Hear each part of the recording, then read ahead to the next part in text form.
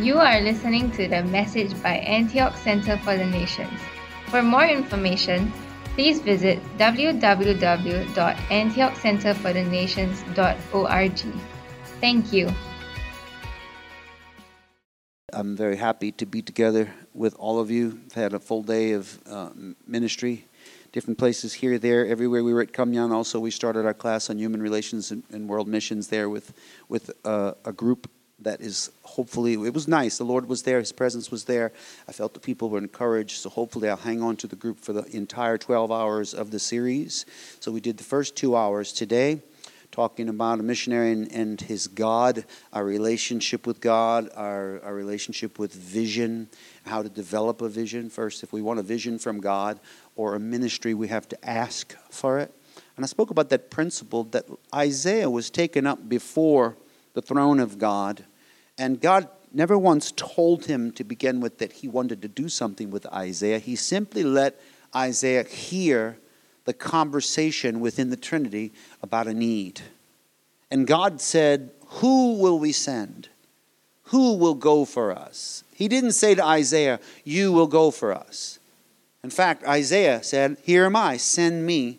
And really the birth of ministries, the birth of all that we do for God has a lot more to do what we ask God for than what God asks us to do. Even the motivation of Moses before he ever had the burning bush was there. He had a desire to vindicate the Israelites and take care of them. Of course, he jumped the gun, so to speak, out of season. He killed the Egyptian guard and got in trouble for it. But his desire was already there. He was already passionate. He was already looking. And so I believe in the sovereignty of God. I believe God can come down and choose someone and do whatever he wants to do. But he is looking for those that are hungry, those that want to do something, those that are seeking an opportunity. And that is missions. Really, missions comes down to people who they can't stand sitting still. They need to do something. And they seek until they find the means, the mechanism, and the method of doing it. And they accomplish it. So it has been with our entire career, everything we've ever done. My wife works hard in Cambodia because she's seen it. Her heart is moved with compassion, and she finds a way to take care of needs, whatever those needs are. And those things are unique that she can do. We go all the way back to 1980, 85 or 86. I remember watching a documentary on television, and there was a woman in Cambodia who was instructed for the healing of her child that she had to drink a bull's urine. And I remember watching that and getting so angry. I was only 18 years old. I remember being so angry. And at the time, we didn't know we were going to be missionaries, what we were going to do, but something about that program infuriated me. And I said to the TV, it can't be. Somebody has to tell that woman that is not going to heal her son and that's a lie. They need to know about Jesus. And I got very emotional and I started crying. And I went into intercession and prayed. It's so funny that all those years later, not until 2006 or 2007, that we really started to get involved in Cambodia. And now my wife and I have processed so many people in and out of that country. More than 30 now have gone and come and worked there. So motivations that come for our ministries are birthed out of us hearing about a need, and then we want to meet it. Think about even the ministry of Jesus I was teaching us today. Jesus' ministry for the first 9 chapters of Matthew was basically the Jesus show, and the disciples were watching it. But then something happened when he looked out over the multitudes. When the time was right from the Father, he saw them like sheep spread abroad and scattered with no shepherd. And he was moved with compassion. When he felt that, he said to the disciples, "Pray to the Lord of the harvest." He said that the harvest is huge, but the laborers are few. Pray to the Lord of the harvest. He was moved with compassion. And everything starts from that. Then he found the way, of course, by the Father's leading, but Jesus initiated the idea of what he should do. And in that same moment, he spent the whole night in prayer on a mountain to figure out, of all the thousands that were coming to him for the miracles, which of them would be specifically the disciples that he should train. Because if you only look at it from today's perspective, you don't understand that at the time, the end of the 9th chapter of Matthew, when Jesus had his disciples around him, the reason you know them so well already is because they wrote the story. It's their stories. It's their testimonies. But before that time, there were many people around. But it wasn't until the 10th chapter that he singled out those individuals.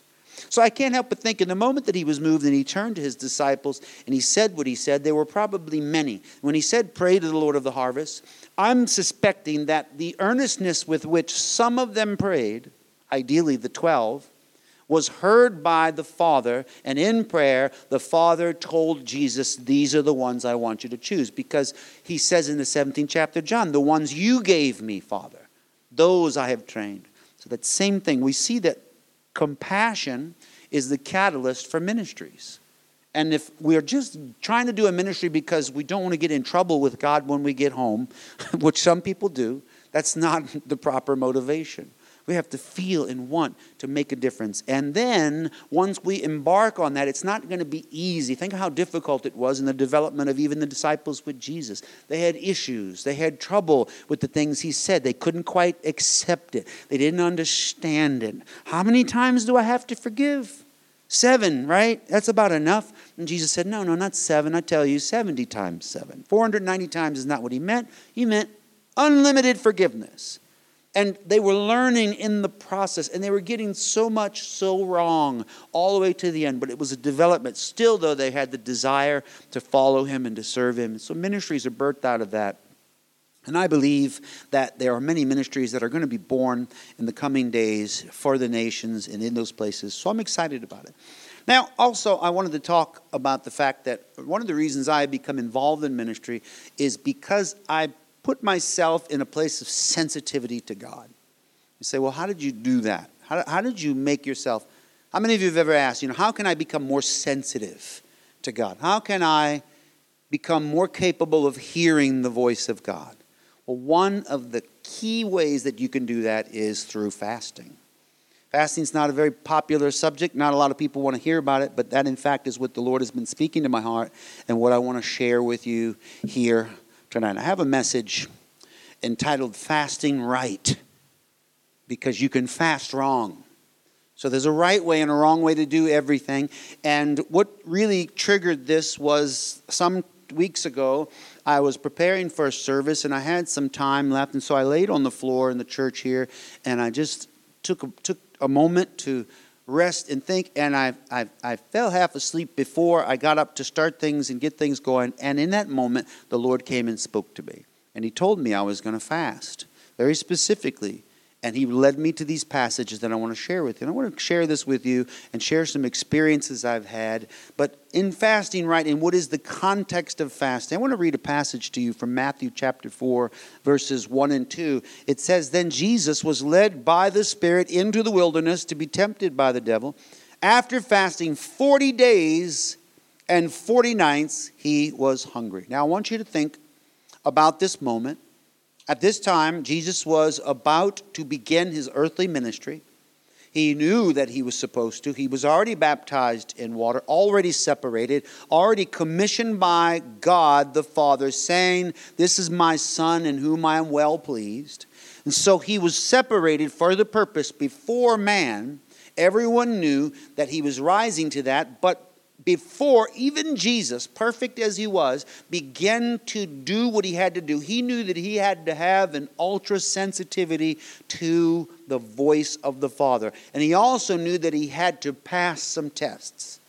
And he did so. He went literally into the wilderness to be tempted by the devil. He went into the wilderness to be separated from everyone so that he could fast, separate himself. Actually, it's interesting to note that the first time fasting is mentioned in the Bible is King David, when he fasted for his child by Bathsheba to survive. He fasted and continued to fast until the child died. And his fast was not successful in what he was asking for, but still we see. And the first person in the New Testament we see is here, Jesus. So David and Jesus, New Testament, Old Testament. First people fasting. Now, for me, my experience with fasting at the beginning of the ministry that the Lord gave me, it was difficult for me to understand what fasting meant. I was no stranger to dieting.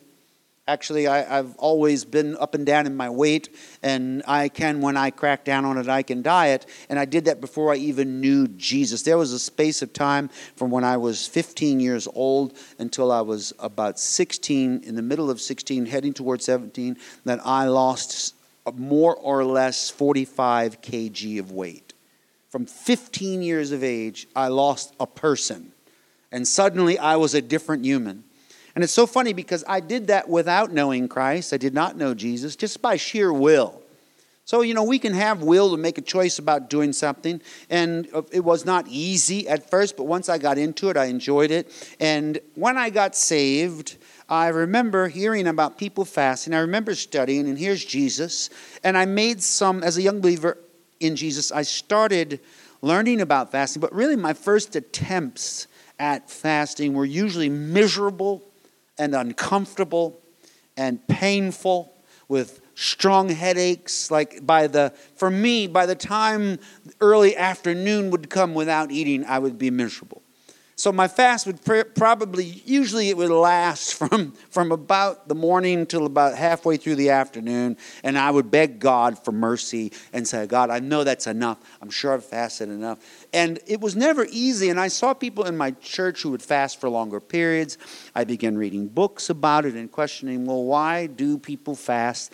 And I was reading this passage of Scripture one day, and this is about the time that I started to accumulate references, that is, books of reference to study the original languages, Greek, Hebrew, and into these passages.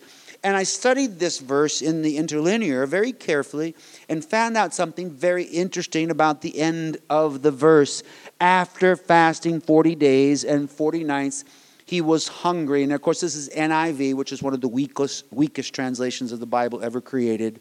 If you want to be honest, the NIV is easy to read, but it's also easy to not see everything in. So in this case, he was hungry, literally in the Greek means afterward that he became hungry. But by the way the Greek language works, it means that there was no hunger for the 40 days of his fast. Seems like a virtual impossibility, but that's what the Greek said. When I saw that and read it, I thought, well, then this would mean, according to the language, that Jesus was not hungry for 40 days. And I remember Jesus is a supernatural guy. And the Spirit of the Lord was on him for him to do these things. It had already descended upon him in the River Jordan. He went into this fast after receiving the Holy Spirit, right? So he was under the anointing. He was under the power of God to fast. Then I learned the secret. My next fast, I asked God, can you please anoint me to fast? Can you give me what Jesus had? The ability to fast without experiencing hunger. And he did it. And my first successful fasts began. And then God, over the years, as I've went through different times, God has called me to fast in different ways. Never usually a loud trumpet blowing saying, thou shalt fast, but just more of an idea that I should not eat. And sometimes I have awakened in the morning with a strong feeling, don't eat. And so I did not. And at lunchtime, another feeling, don't eat. And at nighttime, another feeling, don't eat. How many of you have ever had that feeling? Just like maybe you shouldn't eat. Some of you are looking at me like, never. Never has happened to me, ever. My only impulse is always to eat. Well, maybe you haven't prayed what I've prayed. But I did pray and asked the Lord to come into my life and give me the anointing that Jesus had to fast. And so sure enough, that nighttime came and I felt like I shouldn't eat.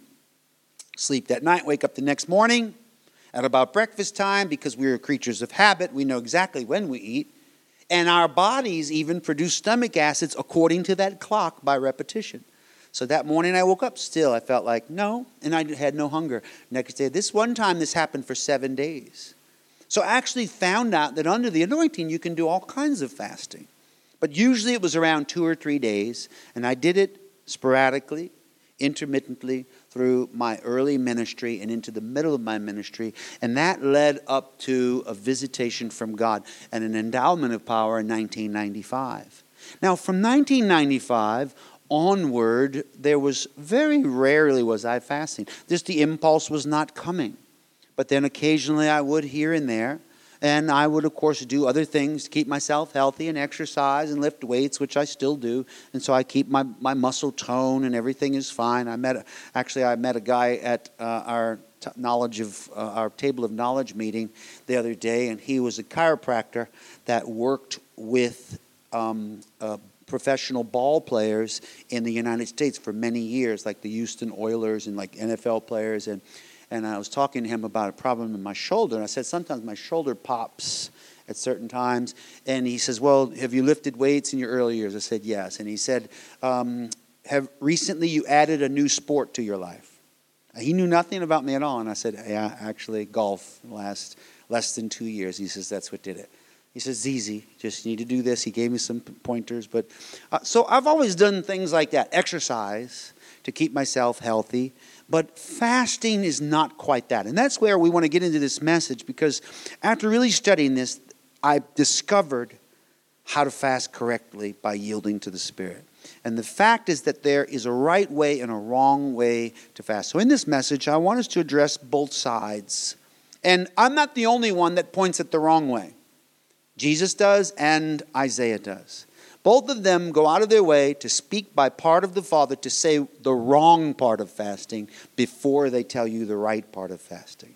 And so that means that it is a common mistake of God's people, that we misunderstand what it is and therefore have no success in it. So most of us give up on fasting as a concept early on. We decide it's not for me. We'll let the prophets fast. We'll let the apostles fast. I'm just going to, every once in a while, eat less. But no, fasting is a good thing and it's powerful. I have had such amazing experiences while fasting. There is a place you get to in fasting that you feel like you're flying.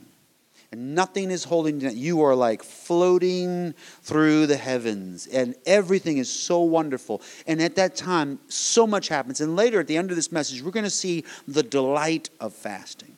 But before we get there, we're actually going to see here 5 things about fasting right, so that we can learn. And I want everyone to be able to discover the power of fasting as we walk in God's will. And I'm going to end this whole message with an invitation to you. If you would like to join me this coming year, I'm going to give you my schedule. Because the only reason I have a schedule is because God specifically spoke to me that morning on the floor. And He told me exactly what I was going to do and when I was going to fast. I have exact dates. I have days and times I can give to you. And in those moments, we also will do what this message says. So this, I believe, is a mandate from God for me and an opportunity to teach you about what fasting really is and how it's used. So, number 1, we look at the definition of fasting and prayer. Now, you know, a lot of people will say prayer and fasting. But in actuality, prayer and fasting is defined, or fasting itself is defined as voluntarily going without food in order to focus on prayer and fellowship with God. And honestly, though, my first fast was because I had no money. I was poor, I had no money, and I was proud, so I refused the help of friends on a trip we went on. And it was my first fast. And because of that fast, it was also the first time I heard the voice of God. And that is also when He called me into ministry. One day, one fast, my entire ministry began. And it wasn't even my idea. As I said, I just didn't have money. But that night, God spoke to me and said, Stephen, I've called you as an apostle, and I'm going to send you. He said, seek the scriptures. He spoke to me, and I took it very seriously. And I went the next day to church, and I told the people in the church what God told me, and they rolled their eyes. Like, there's no way you even know what an apostle is. And I didn't have any idea, but I know what God told me. And as a result of that, I did up. So to define it, it is usually voluntarily going without food in order to focus on prayer and fellowship. So prayer and fasting often go hand in hand. That's why we see these two together. And fasting can be done without prayer, but we call that a diet. So if you are fasting and you're not praying, well, that's not really a spiritual fast, is it? That's more of a physical thing. And it's okay. And you know what? It's a big trend right now. And to be honest with you, I did not know that it was such a big trend. It is the next big diet thing hitting the world, is what they call intermittent fasting. I didn't know this. And the Lord spoke to me. He gave me the plan. I wrote it all out. And later on, my wife came and showed me something. She said, "Did you see this?" And I said, "What is that?" "That's what I'm doing." And she said, No, this is the diet trend right now, what everyone is doing. Mine is not that. Although it will resemble it, I'm telling you, this came from God. And the definition is simple. So prayer and fasting go hand in hand, but it's not always the case. You can pray without fasting. You can fast without praying, like I said, but that's more like a diet. What I'm talking about is the combination. So these three things we see. First of all, not eating. This is the define of fast. Well, in essence, it's just not eating. That's fasting. That's why we call it breakfast, because you break your fast. Some people don't realize that all the time until you break it down that way. It means that you went without food the whole night, and now it's time to break your fast and eat breakfast. Did you know that? Isn't that cute? So anyway, no eating, combined with prayer. That's the kind of prayer, that's the kind of focus we want. So it's when these two elements, prayer and fasting together, are combined and dedicated to God's glory, that they reach their full effectiveness. That's where the potency of the experience comes from. So having a dedicated time of prayer connected to that fasting is not a way of manipulating God into doing what you desire. And that's, we're going to already start to see in the definition some of the wrong thoughts. Some people think fasting is twisting God's arm behind his back to make him do something for you. Some people think fasting is making God feel sorry for you. Look at me, I'm starving. And that is not how he works. I think we know our Heavenly Father is based upon sincerity of heart. God does not want us to try to manipulate him with fasting. But it's a focus on God. So instead of it being something that you're trying to get God to do what you desire, rather, it is simply forcing yourself to focus and rely on God for the strength, provision, and wisdom you need to bring about change and development of your spiritual man. That's the definition of it. It's focus on God. It's combined with prayer. It's not eating, yes, these three things. But specifically, it is for the development of you. Now, sometimes people think, well, I'm going to fast for this or fast for that, and they're fasting for people. No, actually, fasting has very little to do with anyone outside of you, other than the fact that your activities will change because you changed, and that might, as a byproduct, affect other people. But fasting is about you. In fact, fasting is a very personal, very internal thing. Fasting is for you to grow. Fasting, if I fast for Matthews, and Matthews is eating value meals at McDonald's 4 times a day, I don't care how much I fast. It's really not going to help Matthews. If I fast for George and he is, ordering Domino's 2 extra large pizzas and enjoying his life and just eating and crumbs on his chest, watching TV with his feet on the coffee table, and I'm fasting away from him. How many of you think that George suddenly is going to be arrested under the power of my fast? No, because fasting is for you, and we're going to see more of that later on in definition. Okay, we have this definition. Let's go to number 2, what I call the deformation of fasting and prayer, because this happens. It gets deformed. It gets derailed from its original intent. And this is what God is contending with in one of the most famous fasting passages, Isaiah chapter 58. And we're going to go through most of this chapter. But he starts off saying here, through the prophet Isaiah, "For day after day they seek me out. They seem eager to know my ways, as if they were a nation that does what is right and has not forsaken the commandments of its God. They ask me for just decisions and seem eager for God to come near them." This is interesting. Pretty much you could say this is the cry of the church today. Not just our church, which it is, of course, but every church. Isn't it true? We seek him out. Everybody's seeking him out. We are eager to know his ways. I'm eager to know the ways of God. This would apply to me. Is if they were a nation or a group that does what is right and has not forsaken the commands of its God. The commands of God in the New Testament paradigm can simply be concluded as the will of the Father. So no matter how much you fast, if it's not combined with the will of God, well, then it's off the rails. It's not really what God intended. And so he's talking about people that were doing the fast. They were practicing fasts and fasting together, but it wasn't working because of these reasons that he's outlining. They deformed it into a religious practice that robbed it of its spiritual validity.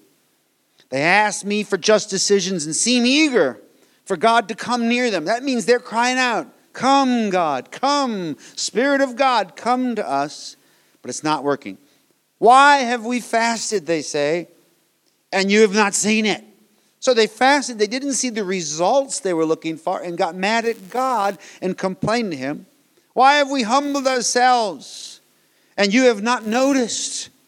So here they are trying to, as we said earlier, manipulate God, but they're missing something very important.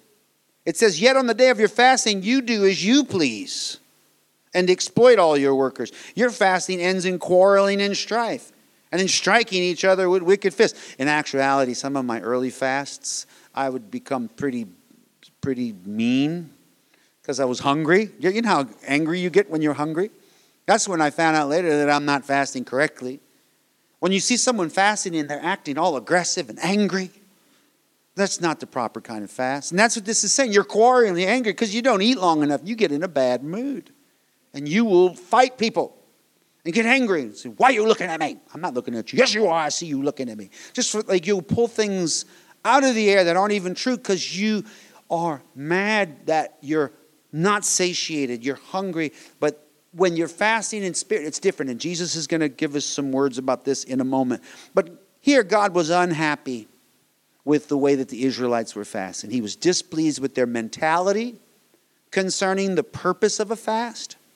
He used the prophet Isaiah to bring correction to the flawed mentality of his people. And they were fasting wrongly, but he wanted to teach them the right because God wants us to know the right. That's what he does. He comes to bring correction and lead us in the right path.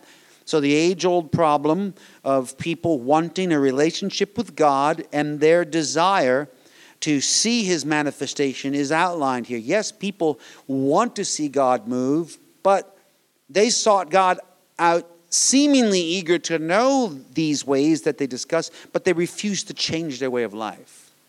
And that's the bottom line. The first message I ever preached was repent, for the kingdom of heaven is at hand. Repent just means change the way you think, the way you act, the way you live.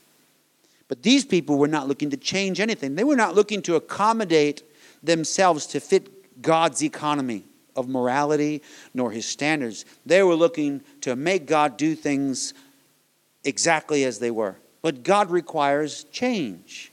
So when you're fasting, you're not approaching a fast as a means or a method of making God do something as much as you want to change yourself.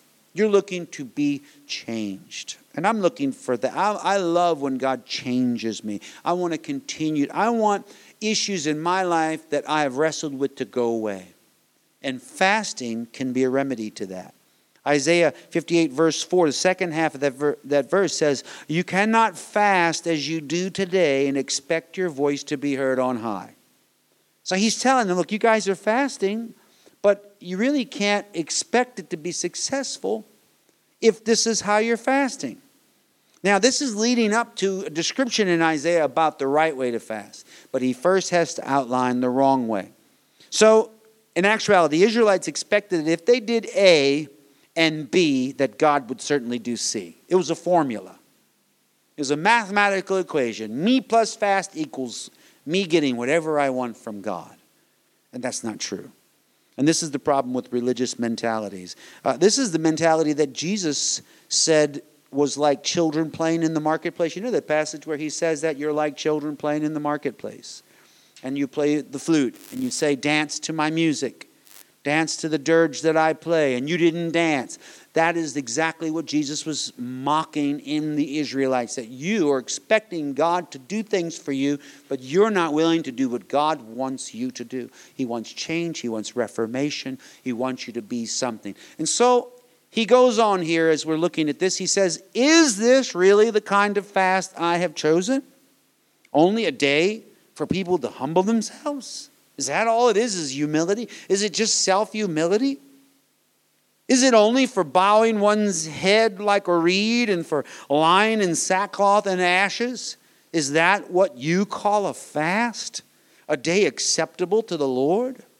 And now he's questioning them. Isn't it interesting? This is exactly the same idea that Jesus had when he taught on fasting. He said, when you fast, do not look somber as the hypocrites do, for they disfigure their faces to show others they're fasting. I don't quite know how to do that, but I imagine it's to be make an ugly, hungry face. Disfigure your face to show people that you're suffering. What's wrong with you, Pastor? I'm fasting. No, see, if I'm doing that, really, my reward's coming from the people feeling sorry for me for fasting.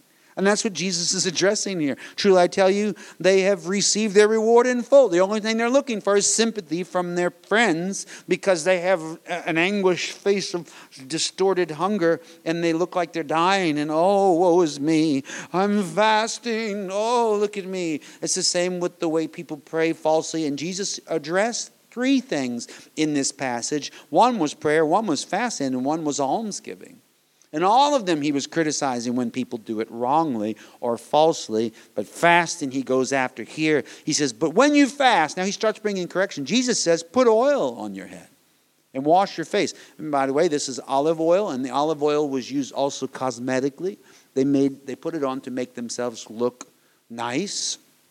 Which, by the way, if I look scruffy today, it's because I'm growing my beard out. I'm going to grow it out through the whole week and come back with a full beard and see if you like it. I don't care really if you do or not. I'm going to do it for fun. But I think it's completely gray now, so I should be kind of like a Santa beard. I'm going to find out.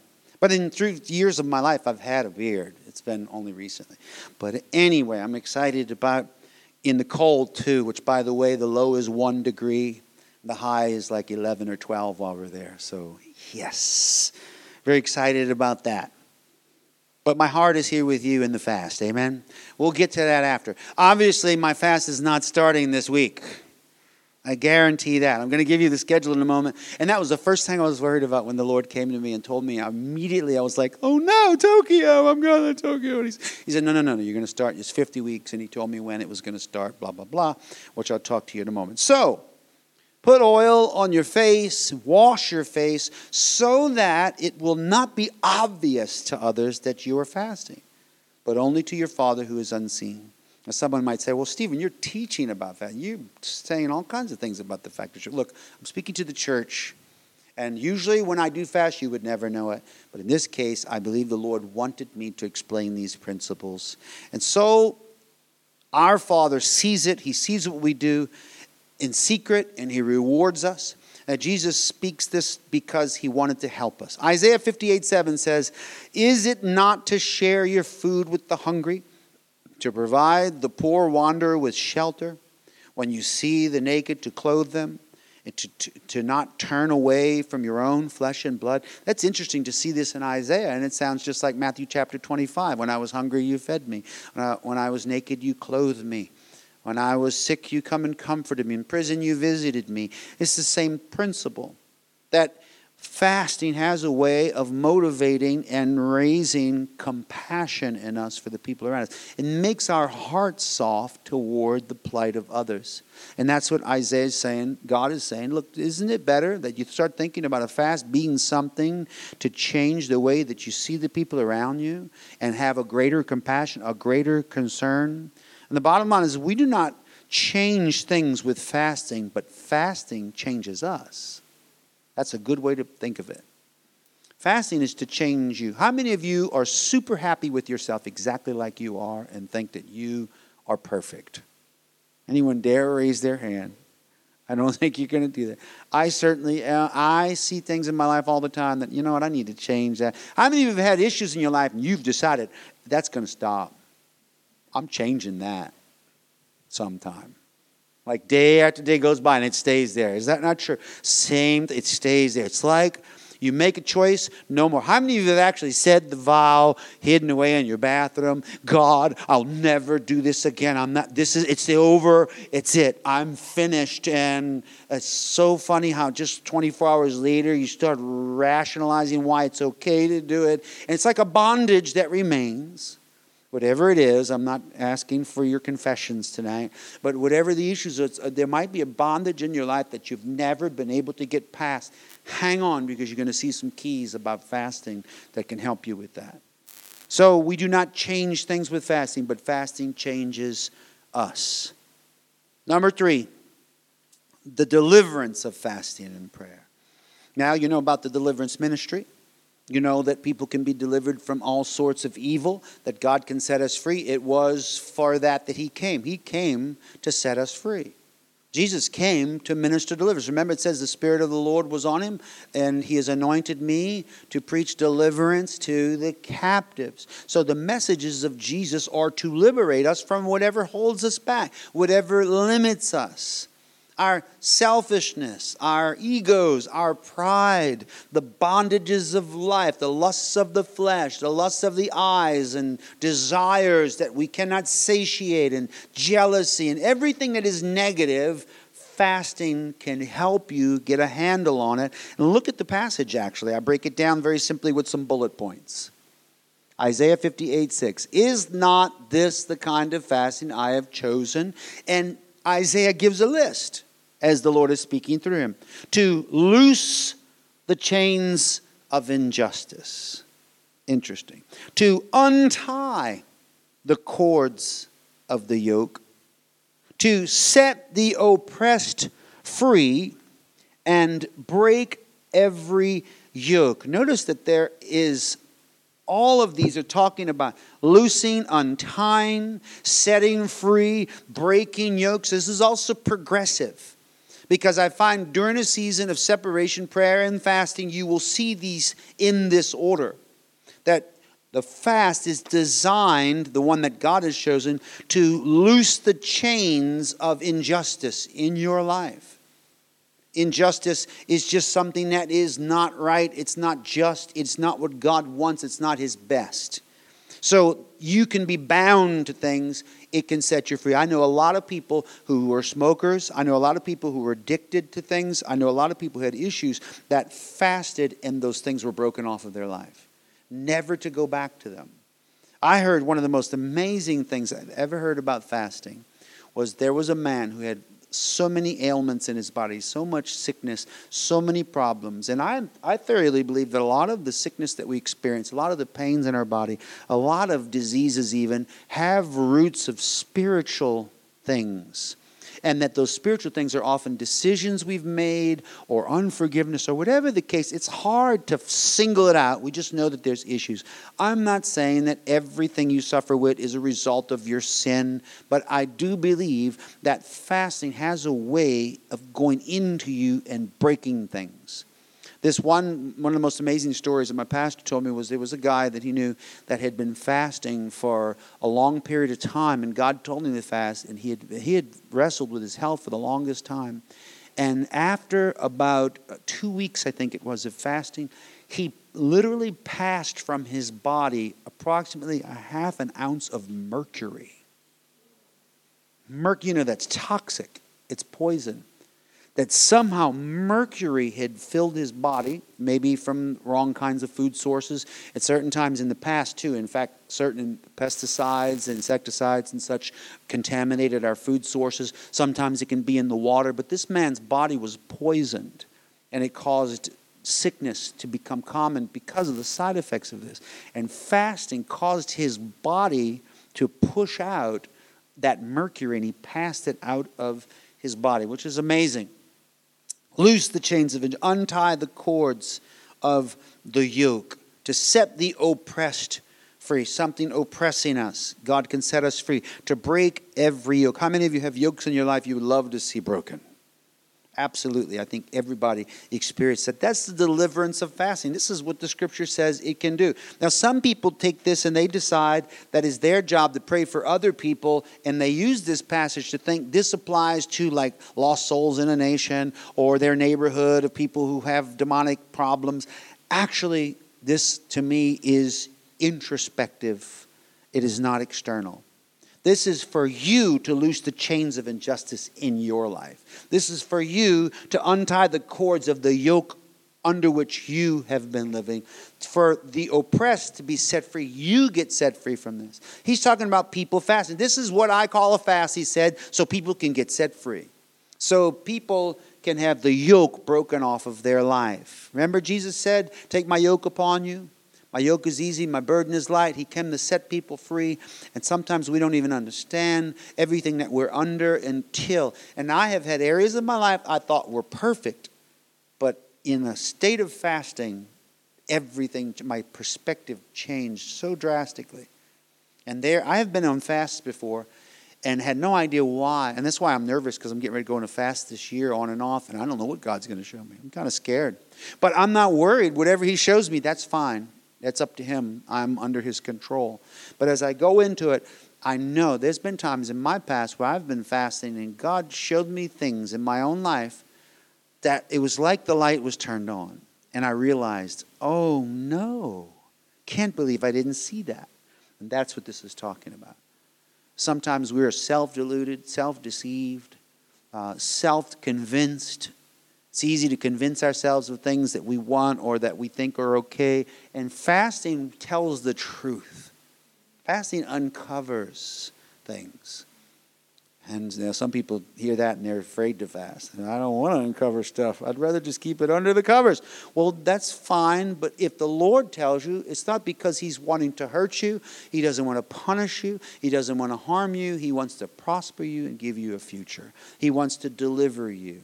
That's always his design. So that was number 3, the deliverance of fasting. Now we see the decision of fasting and prayer.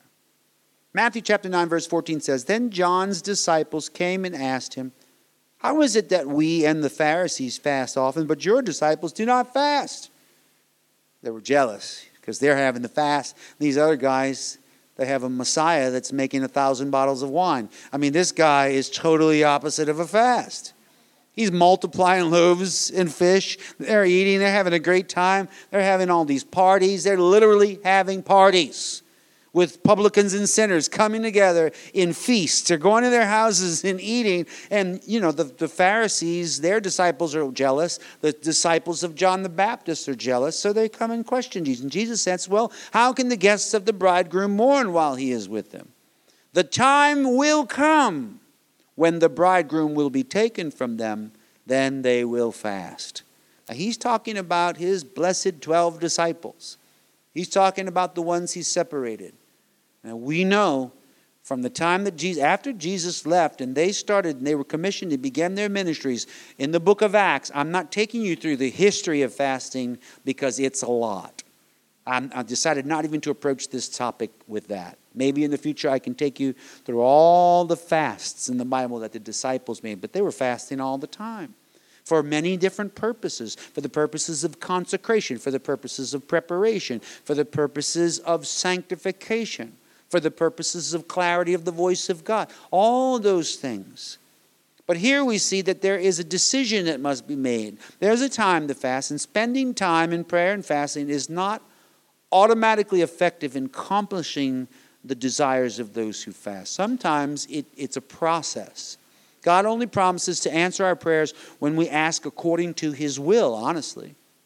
Look at this passage in 1 John 5:14. This is the confidence we have in approaching God, that if we ask anything according to his will, he hears us. Now, we don't always have that his will part in there. We have a confidence to believe we go to God and whatever we ask, he's going to do it for us. This has a different stipulation in it, doesn't it? It says, according to his will. And if we know that he hears us, whatever we ask, we know that we have what we asked of him. Once again, though, according to his will. So it's the same with fasting. We want to make sure if you make a decision to fast, let it be like the man that's wanting to build the tower. Make sure you have the ability to count the cost. Don't bite off more than you can chew. Don't say, yes, my first real fast is going to be for 30 days. I'm going to do a Jesus fast, 40 days, 40 nights, no food. Look, don't try that. I told you my first fast was one day, and it was enough for God to speak to me. Later on, I had other one-day fasts, but then I grew to 2, 3 days, 4 days. The max I ever had was one whole week, was 7 days. It's the most I've ever fasted. And so we're going to talk a little bit more about that too. Before we go into it, we have number 5 here, which is the delight of fasting and prayer.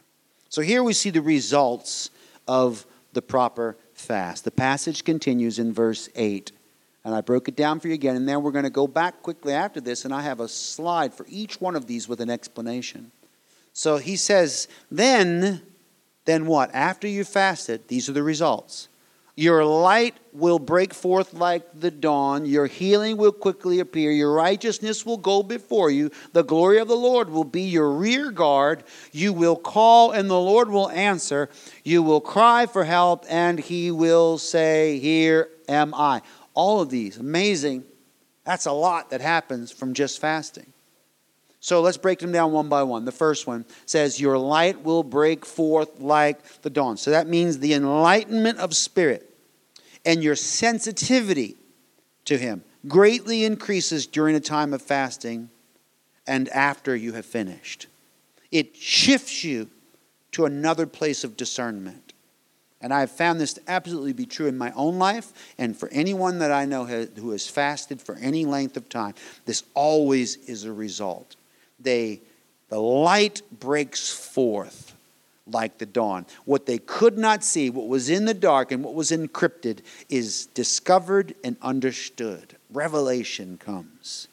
The next one, your healing will quickly appear. I already told you about the man that passed mercury out of his body, but there are other things also. The modification of your own behavior or your self-control becomes much easier. If you can control that, this is something the Lord told me years ago. He said, Stephen, if you control your appetite, you can control anything. Because then I realized your food appetite is just the tip of the iceberg of many issues in your life. If you can control your appetite, there's nothing you can't control. I learned that before even being a Christian, like I said, by losing weight. I found out I have within my power the ability to do this. And actually years ago, especially as a Christian fasting, I learned how to break the back of hunger. I learned how to disarm it by, of course, praying to the Lord to give me the anointing. But I found out also that hunger is a lot here. It has some reactions here and in your digestive system, but a lot of it is up here in your mind. And if you can conquer it in your mind, you can fast indefinitely. You make choices to do that. Your healing will quickly appear, it says. So it's common that people are healed of various ailments and illnesses after a season of fasting. The next one was your righteousness will go before you. That's the modification of your own behavior. I'm sorry, I jumped to that one. Or your self-control becomes much easier. The next one, the glory of the Lord will be your rear guard. That's nice. This says that the presence of God seems to increase, but in actuality, your awareness of His presence causes a greater interaction with the Spirit of God. God is omnipresent, okay? You're not going to have more of God with you at any time. He will always, He cannot be conditional about that. You understand?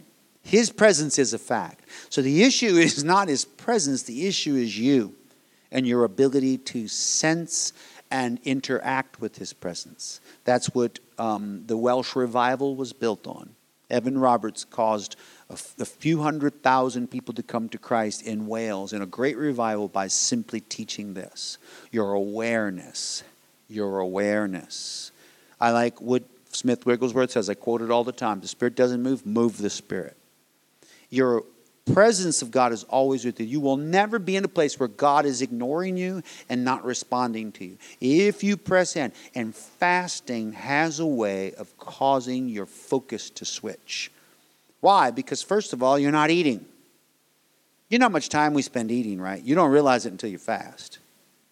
And the first times you really fast, you're so bored because you realize all of your time is spent planning to eat the next meal, digesting the last meal, and preparing the next meal, and then eating that meal, and then sitting on the couch with your hands on your stomach at the end of that meal where you're already thinking about the next meal. So our life is consumed with eating. When you take that part of us away, suddenly you really have a lot of free time on your hand. And you have a lot of free mental capacity to think about something else. And that's why you need to connect it with prayer. Because that can go anywhere. You could go into wild things. One time I was fasting. Barbara, remember the time I fasted for a few days and made that comedy tape? We were on the mission field, which, by the way, this ministered to people. But I fasted for 3 days. At the end of that fast, it was the end. You can know when your fast is ending because suddenly you become hungry, just like Jesus. In that moment, you're like, oh no, I got to eat. You know when it's time. So there was that moment. And at the end of fasts, I hate ending it because I feel so good and I feel so high. And I know as soon as I eat food, I'm going to crash. And it's true. As soon as you eat the food, you're like, and you feel weighted with it. But before I did that, at the very end of a fast one time, I was fasting for 3 days, I got this idea about making a comedy tape. And so I made a comedy tape and made fictitious radio commercials and broadcasts as if it were a live radio that people were announcing. And I made these advertisements about, bogus restaurants, just with funny, silly stuff. And I put it on a tape. It was like an hour long. It was like you're listening to a radio station, though, and I did it well. I'm pretty talented, so I was able to I had music, I had sound effects, I had children's voices. I employed other people to do different parts of it. I had one was a public service announcement from the Garbage Eaters Association of America, where it was a group that were teaching people to eat garbage to make a better world. And it sounded really like a government advert about this. And it had music to it and birds tweeting and the kids talking. And it was very funny. So I finished the whole thing. I gave it to a friend. He took it. He made copies. He gave it to other missionaries. They made copies. He added a couple of things. There ended up being hundreds of copies of this thing that ministered to missionaries around the world. From one crazy missionary on a 3-day fast. So that's not exactly the kind of result you would think, but it helped. There are so many things released in you, creativity, all these, because your focus changes. But you want to connect it to prayer so that the glory of the Lord will be your rear guard. In other words, that means the glory of God is supporting you and is behind you like a wall, protecting you, your awareness. I like this one. You will call and the Lord will answer. How many of you feel like God's not answering you? I have found myself in that place at times. And every time I've fasted, I've heard his response. It has a connection. I think it has to do with the aforementioned presence of God seeming to increase. It's really because your focus is turning to him. And you're spending more time with him. It would be like getting to know your spouse better than ever before because you lost your job. In other words, you're stuck at home with them. You're talking all the time. Oh, I never knew that about you. We've become so close. Why? Because you're not occupied with something else. It's kind of like that with God. So you will call and the Lord will answer. Communication with God becomes a greater reality. You will cry for help, it says, and he will say, here am I. See, that's a delight. That you will call for help and he will answer the phone and say, yes, can I help you? How many of you want to hear God say that to you? Here I am. And manifest himself to you and bring a solution to your problems. God will make himself known to you in new and wonderful ways. In fasting, this I guarantee. And I've never fasted. Even bad fasts still have produced this. So fasting is powerful. These are all the reasons. If you want to know, well, Stephen, tell me, why should I fast? Well, your light's going to break forth like the dawn. Your healing's going to come quickly. Your righteousness will go before you, which means it's going to be easy for you to do the right thing suddenly. Where before it was difficult, now it's easy. Things you used to do, you're going to say, I don't want to do that. You'll lose desires that you've had forever, and the fast will break that yoke off of you. The glory of the Lord will be your rear guard. You will call, and the Lord will answer. You'll cry for help, and He'll say to Him, that's why you should fast, because God is going to make Himself known to you like never before. Amen? How many of you are learning something? So fasting right, this is the summation of the 5 things about fasting right in this message, where it says the definition of fasting and prayer. We know that it's not eating. We know that it's combined with prayer, fasting together. And we know that God, in defining it, it's very simple. It's a time that we separate for Him. Definition of fasting, don't do the wrong kind. Don't say, I'm miserable because I'm fasting. Woe is me. And then God said that that'll be your only reward you get. Don't do it because you think you're going to twist His arm. Get your head in the game correctly and understand that the deliverance of fasting is really your focus. That in it, you will be delivered from whatever is holding you back, which can include physical healing of your body. I have seen it before. I have done it. I've been on extensive periods of time with virtually no food and have been healed of many things through it. You know that I'm not a big advocate of doctors. You know I don't go to doctors. You know I don't go to hospitals. I have had symptoms of everything you can imagine. Tumors and what I knew. If I sat down and just read symptoms in books through these years, I've had cancer 5 times. But I've totally prayed and believed, and everything that has come has gone. Because I pray, I fast, I seek God. God is my healer. Well, that's not smart, Stephen. You're supposed to go to the doctor. No, you're supposed to go to the doctor. I'm going to do what I want to do. You do what you want to do, but I make choices. I would rather fast and pray and seek my healer, Jesus, before anything else. The decision of fasting and prayer also. Make sure you're ready to do it. Like I said, maybe you just need to start with a meal. Some fasts are just part of a day. Which I fasted once for an entire month. I told you about that when we did the Antichrist message. I fasted for a month of lunches. And instead of eating, I put in its place the book of Revelation. And I read it every day. And I grew so much in that time. So there's different kinds of fast. In our church, for the people who could not fast at all, my pastor come up with something he called the Daniel fast. Which was basically just vegetables. And people, we found out later that people were putting bacon on their salad. And so that was not quite a Daniel fast, but whatever. You know, no condemnation. It's not religion, but come on. Also, we had some guys that were fasting, and they said, you know, this fasting stuff's pretty easy. We found out they were drinking milkshakes. Not exactly a fast, but whatever. You know, smoothies and milkshakes and all that. But a real fast is actually no food and just water. That's the hardest kind, but that is a real fast, and that's the kind that I like to do. The decision to do that. And the delight we saw. Now I'm going to show you what God's called me to do. This is from me, by the way. I'm going to put this up, this next slide. 2020 fasting schedule for me. And the only reason I'm making it publicly known to you, in case you want to join me on these days, because combined to this will be prayer. January 14th, I begin and we'll start a season of 1 year of fasting. God told me 150 days of fasting in 2020. And that's what He spoke to me, which sounds really scary. When He told me, I was like, what? But then immediately He let me know that it was Tuesdays, Thursdays, and Saturdays. Night before last meal, and then eating again on the day of the morning after the fasting day. That means, I'll give you an example, that's a 33-hour fast 3 times a week. 99 hours of fasting every week. And how this works is that Tuesday, that Monday night, Monday's my day off, I'm going to eat, enjoy life, have a great time. And I'm not going to, at sundown, I'm not going to do that. Some people do that, sundown, sunup. But I'm going to eat my meal at night and go to bed like I usually do. I'm going to wake up in the morning and I will not eat again until the entire day has passed and I've slept another night and wake up on that Wednesday. And Wednesday I eat, but then Wednesday night I have to be prepared.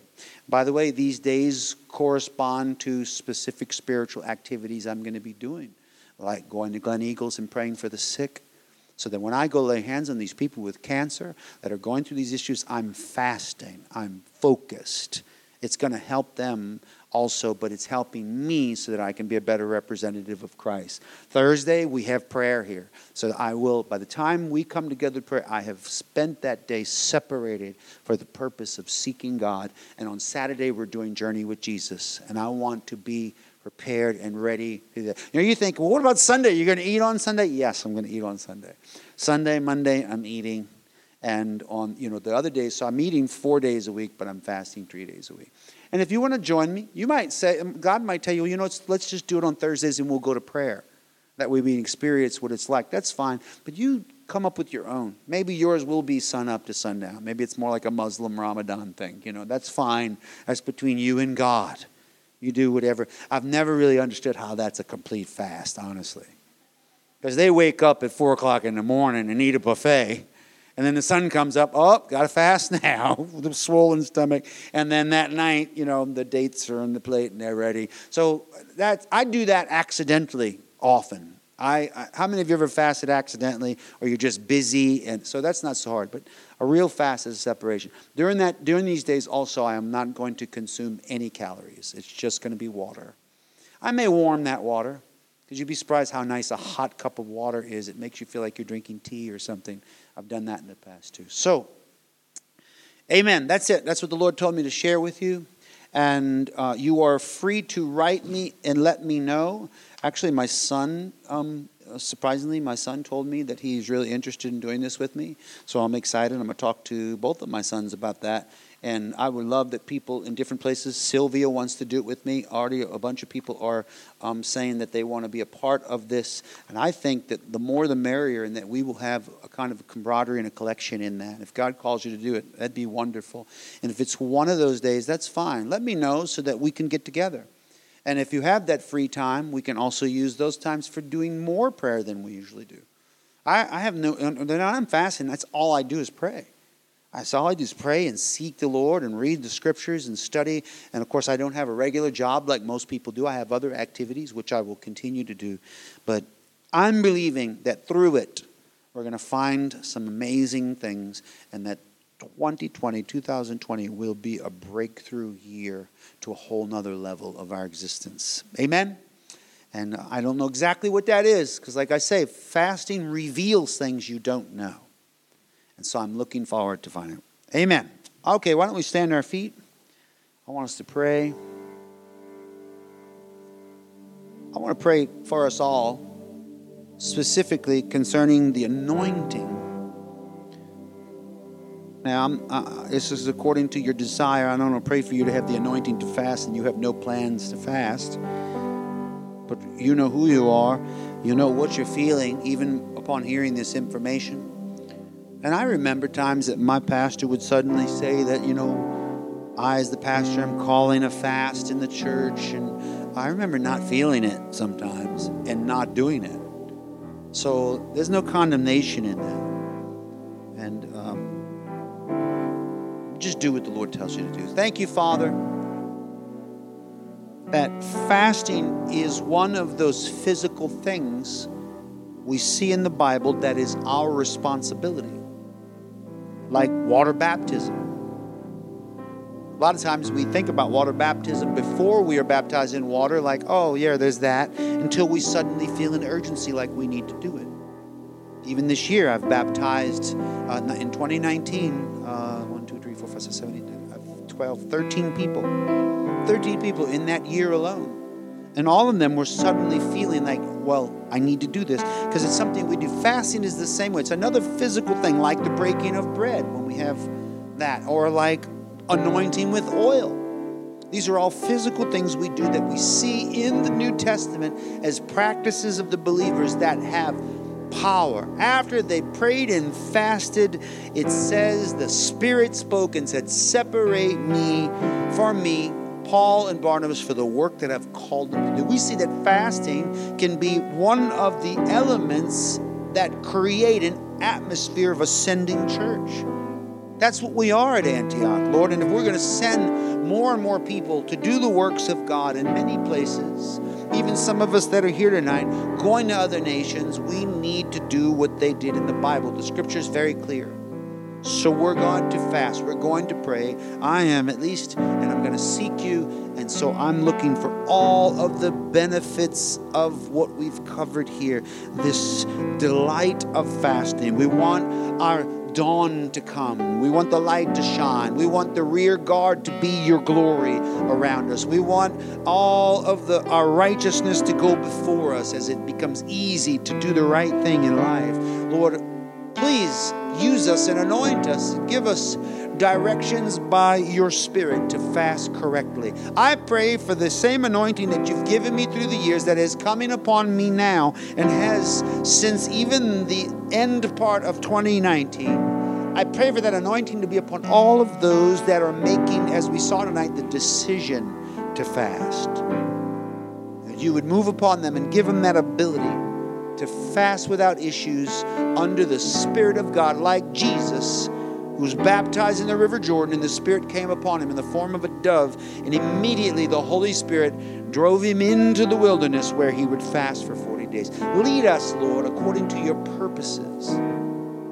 We don't want to do a bad fast. We want to do a good fast. We don't want to fast wrongly.